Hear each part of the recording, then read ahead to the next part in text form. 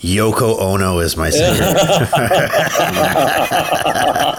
It's so brave. There's a scene in the Rock and Roll Circus. There's a scene in the Rolling Stones Rock and Roll Circus, and John Lennon's band comes out. It's called the Dirty Mac, and it's got Eric Clapton playing lead guitar and John playing and singing, and then Yoko is on the side warbling away. And there's this one point in which Clapton looks over and he just kind of rolls his eyes like.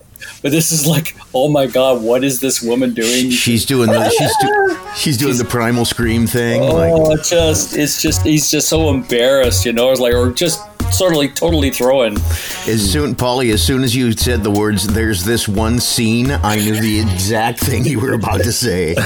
Clapton rolling his eyes, right? Oh man. Yeah. Okay, let's go, babies. All right, let's do it. Black Sheep Radio with Ben McVee, Mark Lefebvre, and Chris Brown. Join the conversation at BSR Podcast on Facebook and at radio_sheep on Instagram and Twitter. So before we get into things here, something very bizarre happened in my home last night. I was a little afraid to come out of my bedroom this morning. What? It's 4:00 yesterday. My daughter, Noah, announces to me that she's booked an appointment to have her nails done in-house here. Now, I don't know if you know this about me. Nails give me the creeps really bad. Like fingernails really creep me out. I find them to be a harbinger of filth.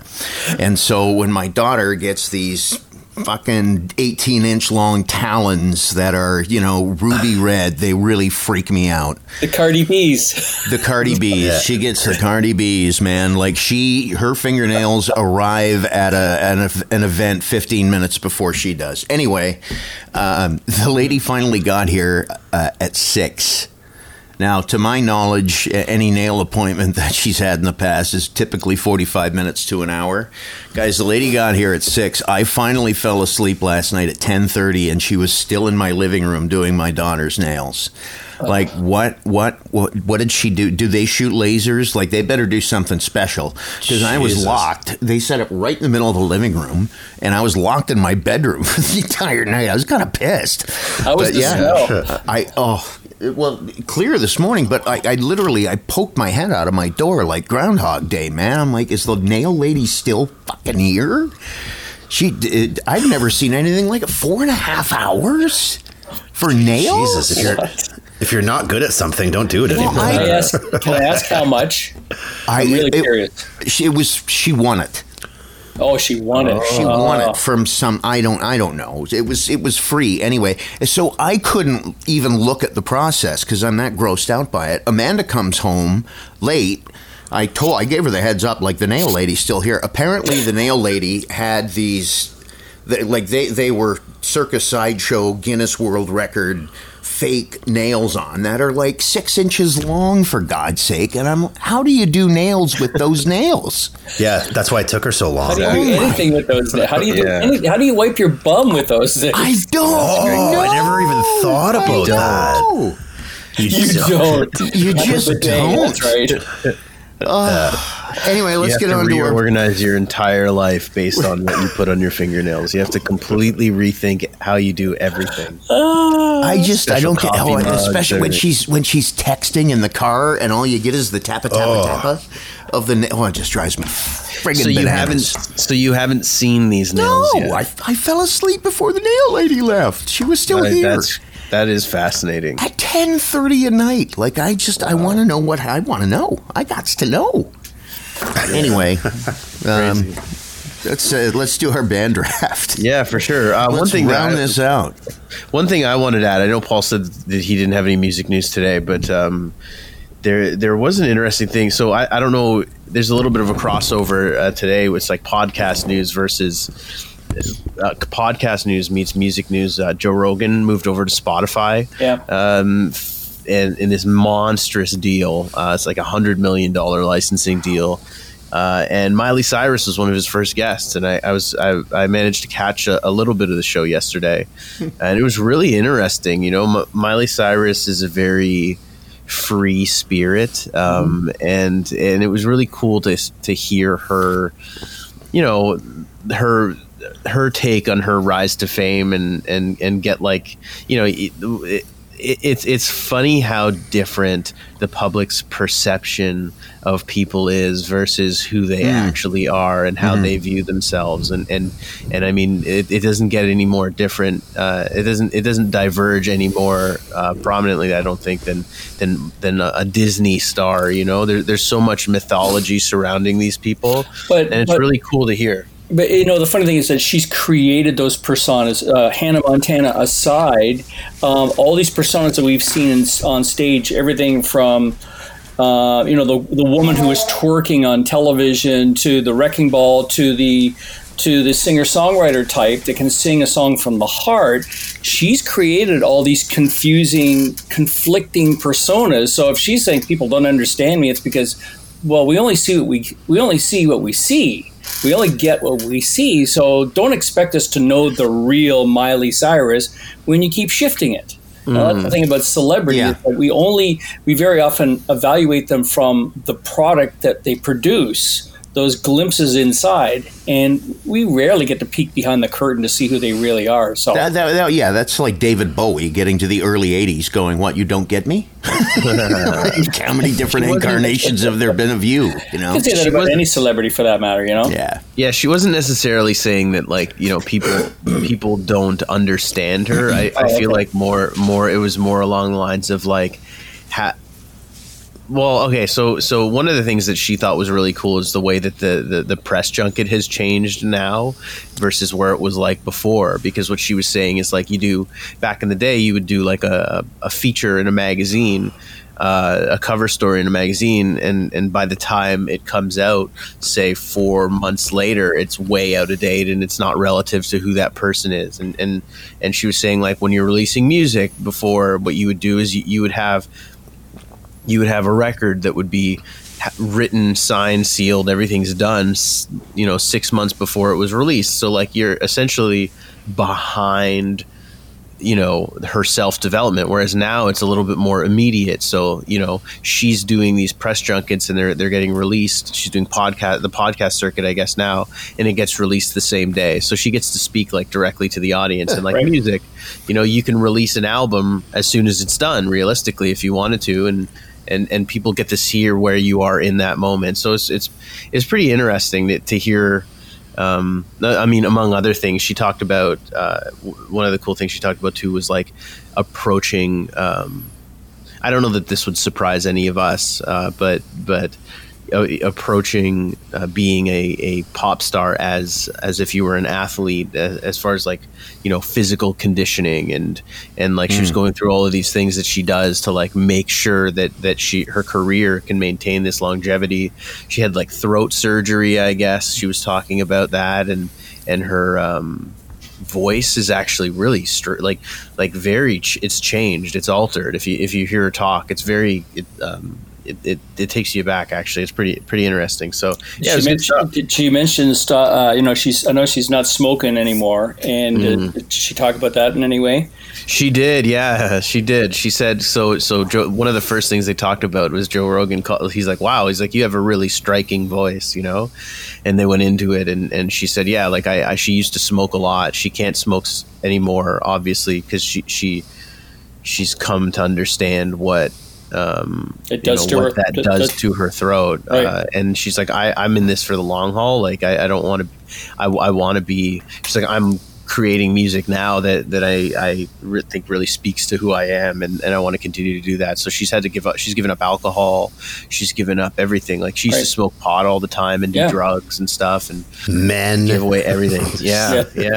So it was cool. It was. Yeah. It's an interesting. I will see with Joe Rogan, like, what the guests hold, because it seems like there's a little bit of a shift there now that he's got Spotify. He's got a little bit more distribution, a little more reach. But yeah, didn't Rogan actually dump some of his older shows that were archived because they were politically incorrect? Am I right in saying it that way? That's the rumor. So not really a rumor. It's not based on nothing. But yeah, there was a couple people noticed that, like, the episodes that he did with, like, you know, that conspiracy guy Alex Jones were mysteriously missing off of his catalog. Those two guys are almost one and the same anyway. Yeah, there was he did a recent podcast episode with Post Malone where they did mushrooms, and they talked about shit for like 4 hours, and the episode was cut down to like 30-40 minutes and didn't include the part when they did mushrooms. That was for our sake, I think. Yeah, Probably. But yeah, but they say that they're going to add all that stuff shortly, so I don't know what that means. Everyone thinks it's like this big censorship play, but who knows? Okay. Yeah, it was All right. interesting. Yeah, right on. Okay, so we are doing the final leg of the super band draft, and today we're picking the lead singer and like a wild card Utility special player. teams utility player. Yeah. So did you want to go through everybody's list as they stand now first, and then we can go into who we're picking? Or Sure, I'll lead off. I've got Danny Carey from Tool on drums. Jack Bruce is my bass player from Cream. My rhythm player is James Hetfield, and my lead guitar player is Jack White. cool. Anyone? Who's next? Mark, you want to? That's a far cry from my band of Phil Collins on drums, Sting on bass. I've got Bob Marley on rhythm guitar, and I've got George Harrison on lead guitar. I have a combo. I have a two-man rhythm team in the back. I have Neil Peart and Dave Grohl in the back. I have Flea playing bass. I have Jimi Hendrix playing lead guitar. I have gone with the classic lineup. Yeah, it's the all-star team. And Who's your rhythm player, Polly? Flea from the Chili Peppers. No, bass player. But who was Who was your rhythm guitar player? Oh, Keith Richards. Oh, yeah, it was Keith Richards. Keith I forgot. Richards. Yeah, Keith. There we go. Duplicate. Keith, forgotten again. Poor Keith. We did the duplicate. So I've got John Bonham on drums, Roger Waters on bass, John Frusciante on lead guitar, and then also Keith Richards on rhythm guitar. We had a little battle on that one. Gotcha. So I'll start it off.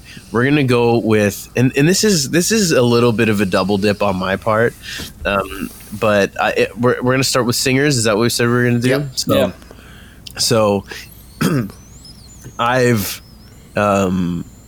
talked about this guy. This guy made it as one on my front man Mount Rushmore. I feel like there might be a little bit of doubles here, and I was looking at. I think the last time I left off saying that like I was considering picking like a female lead singer. I didn't end up going with that. I took a real strong look at it, and the reason why I didn't pick a female lead singer is just because I was looking at the band and I just couldn't find one that really fit the bill. Right. It's just, it wasn't right. Like, I mean, I love female lead singers. Stevie Nicks is one of my favorite singers of all time. Janis Joplin's one of my favorite singers of all time. Sia, I'm obsessed with Sia, but like none of them would have been right. So today I'm going to go with David Bowie. And again, I don't know that that's necessarily a surprise to anybody because like he made my list of favorite frontman. He's just super dynamic, great songwriter, great singer, very interesting stage presence to say the least, depending on, well, no, not depending on what era. All of his eras are interesting, even down to the GQ era. It was very curious to see him do that, and it was very fitting too. And I think it would be, I think that he would mesh really well with the band that I've already got going right now, and I would be very interested to see what kind of music they would create, because I don't know that it would necessarily. It might seem like an eclectic group at face value, but like, you know, all of the people that I picked are kind of they're known for their flexibility and experimentation. I'd buy a ticket to that show for sure if David Makes Bowie sense. Sense. Yeah, my pick when we get to it, I had to consider my roster. All my moves are building a roster like a sports draft. Yeah, mine too.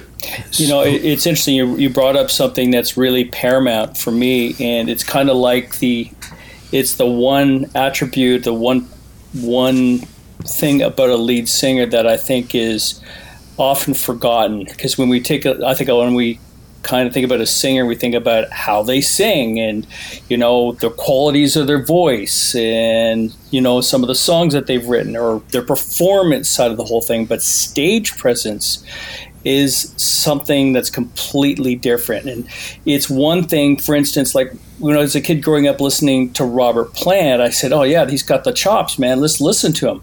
But when I saw that stupid movie, The Song Remains the Same, it was his stage presence which got me. He says it's the way that he commands the stage. There's a swagger. There is just something about the way he holds himself. And of course some of the stage moves and stuff like that, but just stage presence is so important. I think all the people I imagine we're all going to mention here today have that factor, which is an unknown one. You don't hear it in the records, you know. And Bowie had presence. I saw him. It's just, he's, you know, almost an enigma as well too. But just the way he carried himself on stage, the way the musicians fed upon what he was doing when he was on stage. I saw him a couple of times, and he's just larger than life. So Paulie, is Robert Plant your pick?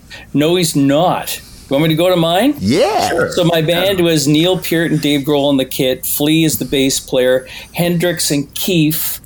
And I told you I've got a classic lineup here, so I'm going with the biggest stage presence, and that is Freddie Mercury, who I think is one of the most versatile singers. I've seen Freddie Mercury twice, and there's this. Okay, the pinnacle for me is, and it keeps coming back every once in a while, is the Live Aid performance. And I'll never forget it, because there's Freddie on stage at Wembley Stadium with 100,000 people, and he's got the entire crowd in his hand. If you do a search on Live Aid, the first image you see is Freddie Mercury. Yeah. David Bowie was a close second that day, and a lot of people thought that U2 stole the show. No, they didn't. That was their big coming out performance. You know, yep. Bono was tremendous, but he did it on a gimmick. You know, he jumped into the crowd. Wow, that's marvelous. But Freddie was versatile. I mean, when you heard the early Queen records, they were heavy, heavy hard rock records. Yeah. And he had this voice that somehow had to fit in amongst all those solos. When you hear the early Queen records, I mean, they're pummeling records. Nothing like the, you know, Another One Bites the Dust pop stuff that he ended up doing.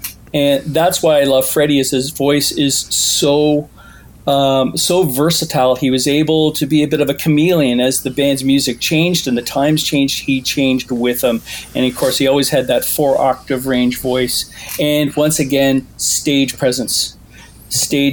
All eyes on Freddie when he's on stage. Everything from stage costuming to just the way he moved across the stage, even sitting at a piano playing a song. There's something about him as a singer. So Freddie Mercury is mine, and that's hard because I had Mr. Springsteen, who has made me laugh and cry and cheer all in the same show. I mean, I love Springsteen, and he will drag your heart and your soul and your emotions through the mud through the entire 3-4 hour show, and I didn't pick him.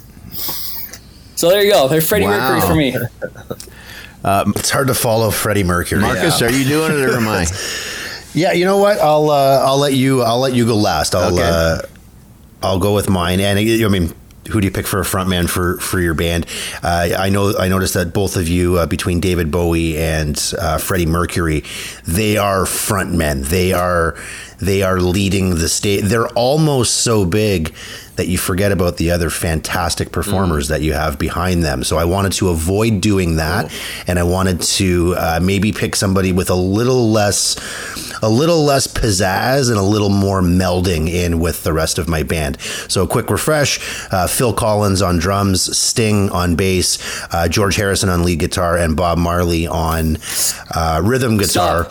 By the way, all 4 of your players are all singers. All That's great right. Singers. All 4 of them are amazing singers. The harmonies are going to be phenomenal. Yeah. So originally I had one of my favorite frontmen is Eddie Vedder, and kind of for that reason that you had just said with Bruce Springsteen, where you go to a Pearl Jam concert and he makes you laugh and he makes you cry, and he can get 25,000 people to be singing Daughter along with him. It's an experience. But considering the discussion that we had, oh, nice. Cool.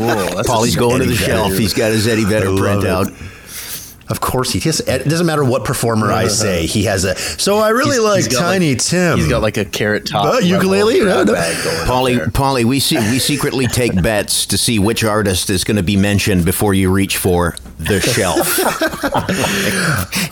who's going to get? And it's always within arm's reach for Paul. Has anyone noticed this? So I tell you, so good. This is from years of fatherhood, of reaching into the back seat for the misbehaving kid. Paulie can reach behind him and pull out anything. He's going back. What's he got this? He's got. It looks like he's pulling out the rose from Beauty and the Beast. So for those of you wondering, we're all in our homes, the four of us on Black Sheep Radio, and Paulie, former music director, longtime music director, has quite the collection built up from a long and storied he's career. at the Rock and Roll Hall of Fame. We're at our houses. And, what's he pulling out now?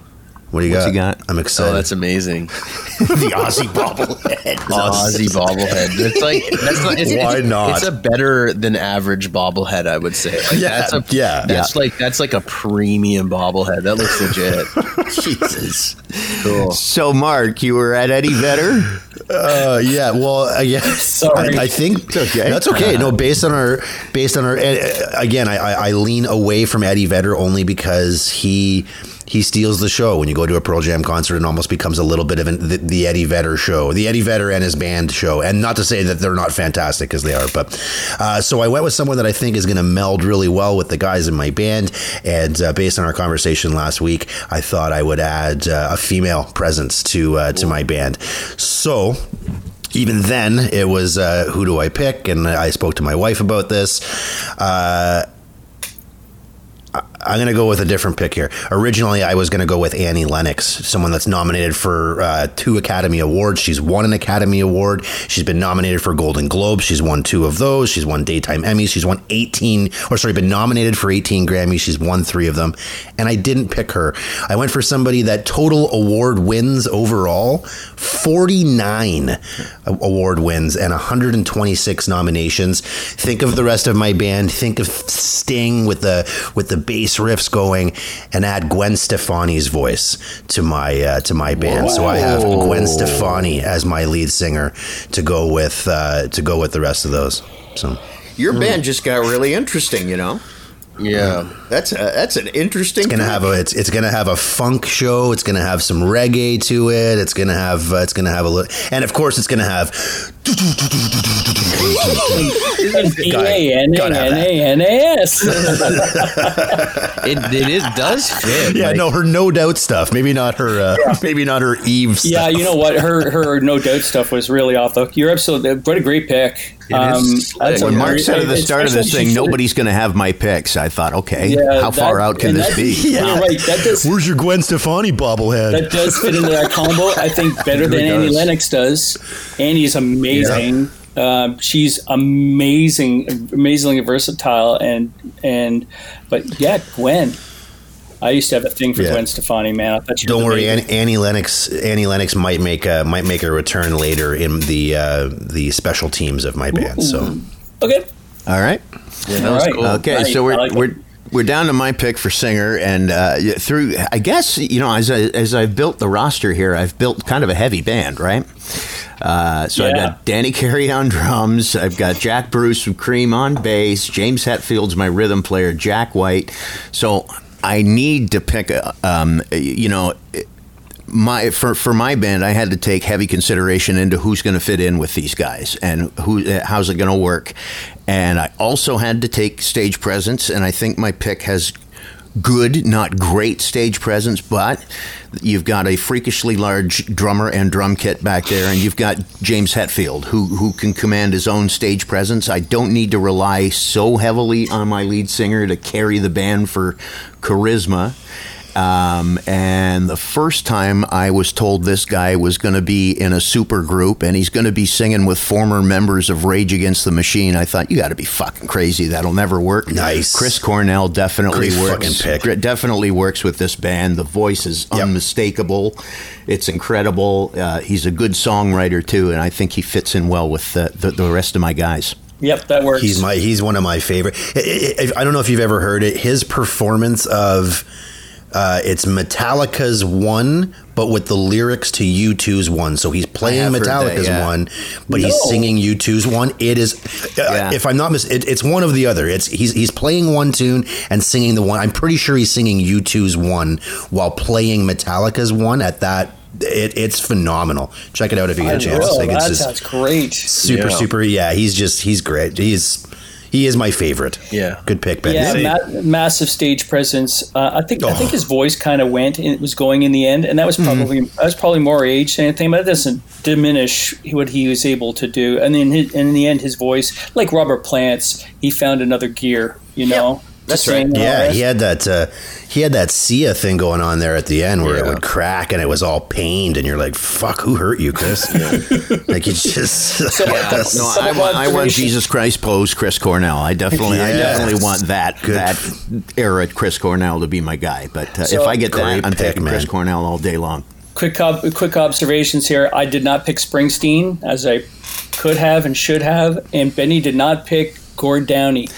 And that was interesting because Gord Downie, that wouldn't have fit with your band. That would not have fit, right? And yet Gord, and Ben knows this because he channels him when he performs. Is that Gord on stage becomes something happens? Yeah, he inhabits the songs in a way that we don't hear it on the record. You know, he's no longer the poet; he now becomes the performer. You know. The marionette on stage. In terms of stage presence, frontman, Gord Downie's my pick all day long. And even for writing, Gord Downie is definitely right there, but I had to look at the rest of the roster, and Gord Downie. Listen, it's a good thing that Gord Downie. It's a good thing that the four guys in the hip were the four guys in the hip who were completely willing to be the backdrop and were just the perfect complement as musically to Gord Downie. That was a magic combo. That really, really was. All right, utility players. Can I just say, real quick before we get to utility players as well, I just want to throw out my final honorable mention for lead singer. If you just think of the people in my band as well, and add Stevie Wonder in as my lead singer. Yeah, that'd be awesome. Maybe he's your utility player. I mean, the guy plays the guy can play drums for Christ's sakes. He plays all kinds of instruments. He'd be a good pick for utility player. Just say it. Yeah. For your band, for sure. Right on. So, Chris. Okay, this one I'm really excited about. When I landed on this one, I was like, "Oh, okay, this is," especially when you think about like the dynamic with my band right now, adding a little bit more of a modern touch to this. I'm going to go with Johnny Greenwood from Radiohead. Yeah. So Johnny Greenwood, he is the obviously lead guitar player, main guitar player for Radiohead. He joined the band originally as a keyboard and harmonica player, but became the band's lead guitar player, I guess, over his evolution with the band, over his relationship with the band. I don't know that I necessarily would have him be playing guitar as part of this band. More so, I'm into his ability to, his ability to be like a multi-instrumentalist. So he plays a lot of different instruments. He's a composer. He's a music producer. He's known for using like software programming, computer programming to design his own instrument like processing effects, and he's done that on a lot of Radiohead albums, and it really builds to the aesthetic. He's written scores mostly for Paul Thomas Anderson, funny enough. So like he wrote the score for There Will Be Blood, Phantom Thread, The Master. He's done residencies with Australian Chamber Orchestra in Sydney, and he's composed songs. I don't know if you've heard Radiohead's latest album, A Moon-Shaped Pool. It didn't get as much fanfare as I think it deserved. I think it deserved a lot more recognition than it actually ended up getting. It's a very mature album, but it's his ability to draw on not just electronic, especially now later in his career, draw on, orchestral scores and build out from the foundation of the band that I think he would really. The band would really, it would bring everything together also to be able to produce. And I would love to see like Johnny Greenwood and Roger Waters. I was going to say, like on the creative scale, Chris, you're off the charts. Like in terms of the yeah, wow. It's like some weird like prog rock with like pop undertone stuff that's going on here. When you add in like Keith Richards and Frusciante, it's a little bit more of a traditional bass, and then you got Roger Waters and David Bowie and Johnny Greenwood. And then the John Bonham one, in hindsight, like I might have gone with somebody a little bit more experimental had I known this is how it would have unfolded. But John Bonham can hang. Like I don't think he would be out of place behind a drum kit in any band whatsoever, so it's not too bad. Yeah, I am open after the draft is over. I'll have my agent call your agent. We might be able to talk about a trade, Carey for Bonham, and I'll throw in a second round draft pick too. That's what I was thinking, man. In the back of my mind, I'm like, damn, I wish I had Ben's drummer, because it seems like a more perfect circle, if you will. Ooh, look what you did there. Paulie, I think you're up next for utility player. Well, I battled. I was like you. I was looking for somebody who can program keyboards and things like that. And yet, with my classic lineup, I thought I should go with a classic player. So I will make mention of two here. The classic fit is Elton John. Who's the most versatile player and a guy who can sit in with anybody, a guy who can write a song in 10 minutes. I think we all know about his as a keyboard player, often forgotten, but a tremendous keyboard player. But I'm going to go, because I've picked Neil Peart, Dave Grohl, Flea, Hendrix and Keith, and Freddie Mercury. I'm going to go with Trent Reznor of Nine Inch Nails, because he brings us into the contemporary age. Trent Reznor can work with Jimi Hendrix, you know what I mean, and all those things. And yet, I'm not sure if it's an easy fit, because he's not traditional like all these other players. He's not a funk player like Flea, So I'm putting together some really, very diverse and very disparate sort of pieces to this puzzle. I'm not sure if it works as well, maybe as Mark's what does. But Reznor, I was looking for somebody. I was looking for somebody who can play keyboards, but also program a computer to make this all kind of work. And that's tough. Elton John definitely cannot do that. Well, I tell you what, as the general manager of this team now, I'm suddenly looking around the table at all of my scouts wondering what to do. We got to scurry because Team Morris just stole my draft pick. Wow. Trent Reznor was rounding out my group, so I got to switch gears now. Okay, you could have Trent. I'll keep Elton. No, that's okay. I'll play by the rules here. I got to abide by the rules. Well, what do you see in Trent Reznor? Maybe that I didn't mention. Just what you said, the ability to produce, compose, play multi-instruments, program, and throw in the little bits of pizzazz and flavor that the band that I've already got lacks. Yeah. So, in other words, I mean, in terms of technical playing and prowess, really outside of Danny Carey, I don't have any prodigies in this band, so I think that Trent Reznor sort of adds that element and would have, had Team Morris not stolen my pick, rounded it out quite nicely. But now I gotta go in a different direction. So let me and my scouts talk things over here while Mark goes with his next pick. So much like my Gwen Stefani pick, I don't feel like anybody had this particular person on their radar for their miscellaneous or their special teams. And when you talk about somebody that can do it all, this guy can do it all. He kind of has done it all. He can work with anybody. He can work in any genre of music, which I think is important based on what we're doing today and throughout this fantasy draft.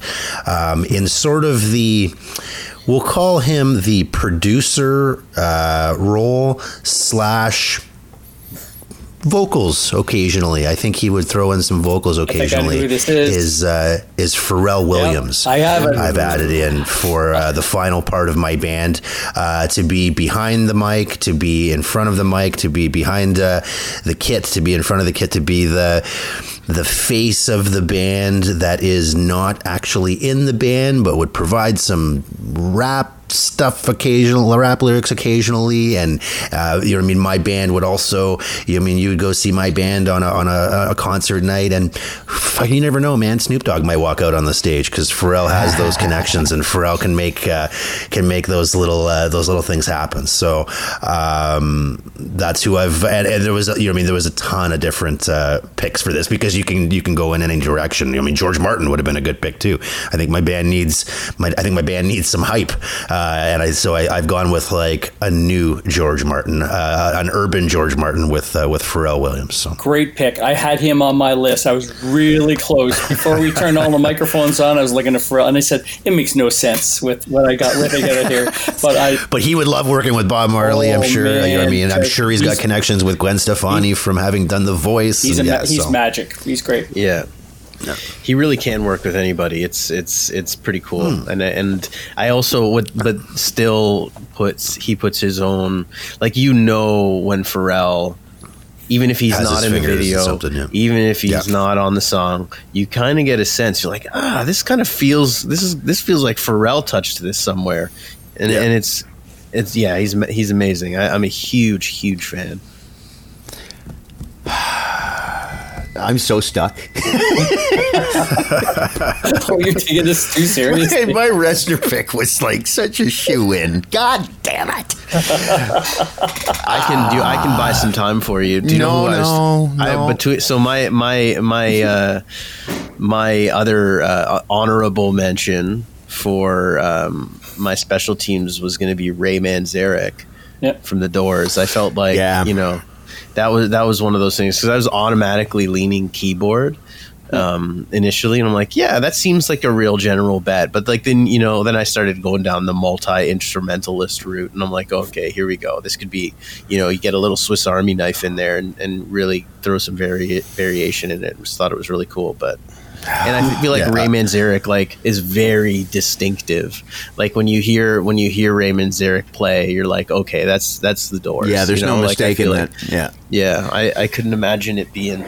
Manzarek played a key role in the band. He was pretty much the music director in the group. He was the guy who kind of arranged things and made things work. Not to say that John Densmore and Robbie Krieger didn't have a hand in it, but he kind of made Jim Morrison work in context of what he was trying to do, and I'm sure that was not that easy to do.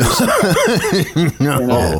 I kind of had my for my honorable mention, I had my classic weekly idiot pick, which was the I think his name was Gene Frankel, the guy that played the cowbell from Don't Fear the Reaper and Blue Oyster Cult. I don't even know if that's actually true, or my honorable mention then is Will Ferrell playing Gene Frankel, who's playing the cowbell in that skit. It's funny. Don't Fear the Reaper, when you listen to it, there's really not that much cowbell in it. It gets drowned out by all the other music, because there's so much music in that song. There, Yeah, there is. It's just it's not as prominent, because that's the whole point of the skit. He wanted to make it more prominent.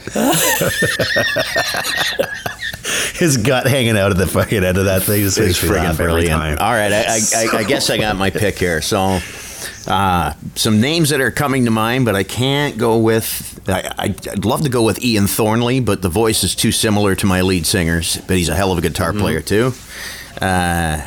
Roger Hodgson from Supertramp is coming to mind. There's a voice. Yeah, Dave Grohl, of course, comes to mind. Multi-instruments, great singer, great stage presence, writer, blah, blah, blah. I'm going to throw in a true wild card here, just for the what factor, and I will go with Tori Amos. Nice. As my utility player in this all-cock, dong-out rock band that I have assembled. Just for the hell of it, to see what happens, I'm throwing Tori Amos into the mix, and she rounds out my band. Right on. James Hetfield just asked for a trade. Yeah. This team's going in a direction I don't want to be in. I thought I had Reznor. That's so funny. I did have a production team to sort of hold this all together, to sort of guide it, and I did have Pharrell Williams on my production team along with Rick Rubin. I figured these are the only two guys who could make sense of the egos that would be walking into this room, and I think that's a real important factor. No shit. Yeah, somebody. Yeah, I was gonna do songwriter as well. And there was a ton that came up. I thought for my band, Van Morrison would be a good songwriter. See, everybody's got their categories here in terms of like what their bands represent. Where Chris is like all creative. There is no question that Mark has picked the most easy to manage, pleasant. Just a group of musicians that you could possibly imagine. Utopia. That's my band's name. Not going to be any arguments over at Team Fave. That's in an eclectic mix of like world music. I love that's my favorite part of it. It's like from Mark's group is like it's all like, I don't know. You just never know. Like you can definitely see it going down that reggae angle because it seems kind of natural that way. But it would be very interesting to hear all of those people just together doing harmony. Yeah. It's like Seal would have been a good singer for my band too. It's interesting you bring up that term world music. Because it's been getting a little bit of shade lately as being I don't know, the way it sort of boxes in people. Racist, I think, is the word. I was watching a profile on television on the CBC about a young Colombian woman music artist who lives in Toronto and goes back and forth. And when asked what she felt about being categorized as being part of world music, she took great offense to that, which I found really interesting. I think world music is kind of an easy category, an easy box that we like to put music in, that has music that has rhythms and arrangements that are not North American, Yeah. I think we're familiar with the typical North American styles of rock, blues, jazz, and country music, but anything that seems to be outside of those boundaries, we kind of put conveniently into a category called world music, which we almost, and I think by doing that, some people think not as good as, or not as understood. And I think it's different. It's different. Yeah, to make it simple. That's really interesting. Is that that's kind of a zone when you really get even reggae music is kind of a, an open book. I think a lot of us really think we understand reggae music, but when you ask people what they think about reggae and who they think of reggae, they think of one person, that's Bob Marley. Mm-hmm. And then you really struggle to see what else there is. I kind of did a bit of a deep dive into this whole thing, and there's music hall and there's rock steady reggae, and it's deep, but we tend to go for that shopping mall reggae, not to diminish Bob Marley in any way whatsoever, but he's basically it. Bob Marley's Legends is really the only reggae that most people will know and understand. Those 5 songs, I agree. So there's a reggae radio station, and sometimes I'll put it on. I'll be like, I'm going to listen to some reggae, and I'll listen to it for like a minute and a half, and be like, fuck, I don't know what's going on here. Back to Serious Hits 1. When I get out, Mark, get out. When I went to Jamaica a bunch of years back, and that's all you would hear played was Bob Marley, because they're just playing what the tourists are expecting to hear. But then I was really did a deep dive in reggae, because it's just, there's something that music does to you. Like it's for long after I was listening to like the local, because we went to Negril, and at the same time I discovered TuneIn Radio, and you could just like listen to international radio stations and stuff. So I would just like tune into their local like island radio station every once in a while, and it's different. It's definitely a lot different than Bob Marley, especially now since it's evolved. There's a lot of dance hall and a little bit more like that like upbeat club music that they have going down there. But there's a lot of hidden gems, like as from the reggae genre that's just as good, and sometimes if not better than Bob Marley is. And I'm not saying that they're better than Bob Marley, but it's just that, like, how many times can you listen to Three Little Birds? Right. Exactly. I have to sing that to my daughter every night before bed since this whole fucking pandemic started.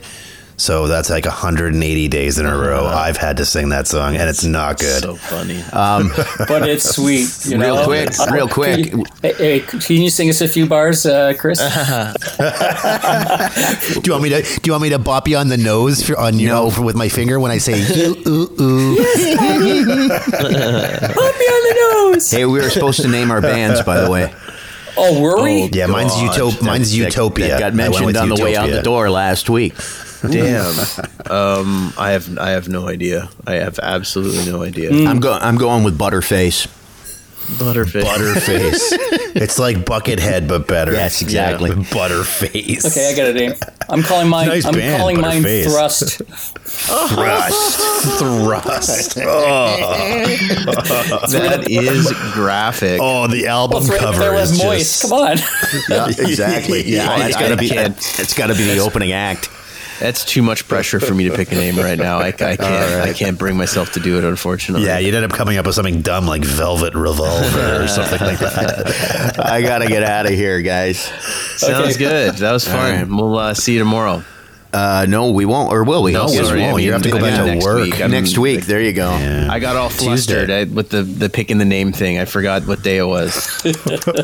Call your band Back to Work. That's what it's Hey, called. at some point in time, we talked about women. We should maybe even talk about highlight some sure. women in music. Yeah, For that- sure. Let's do that. I was gonna Let's, see- let's do that. Let's do that next week. I'm down. I'd love that. That'd be really cool because there's a lot there. So just think about how we're going to organize that. It's not that it has to be. It doesn't have to be Mount Rushmore or Hall of Fame. No. Some sort of way of maybe recommending women that you should pay attention to beyond the usual,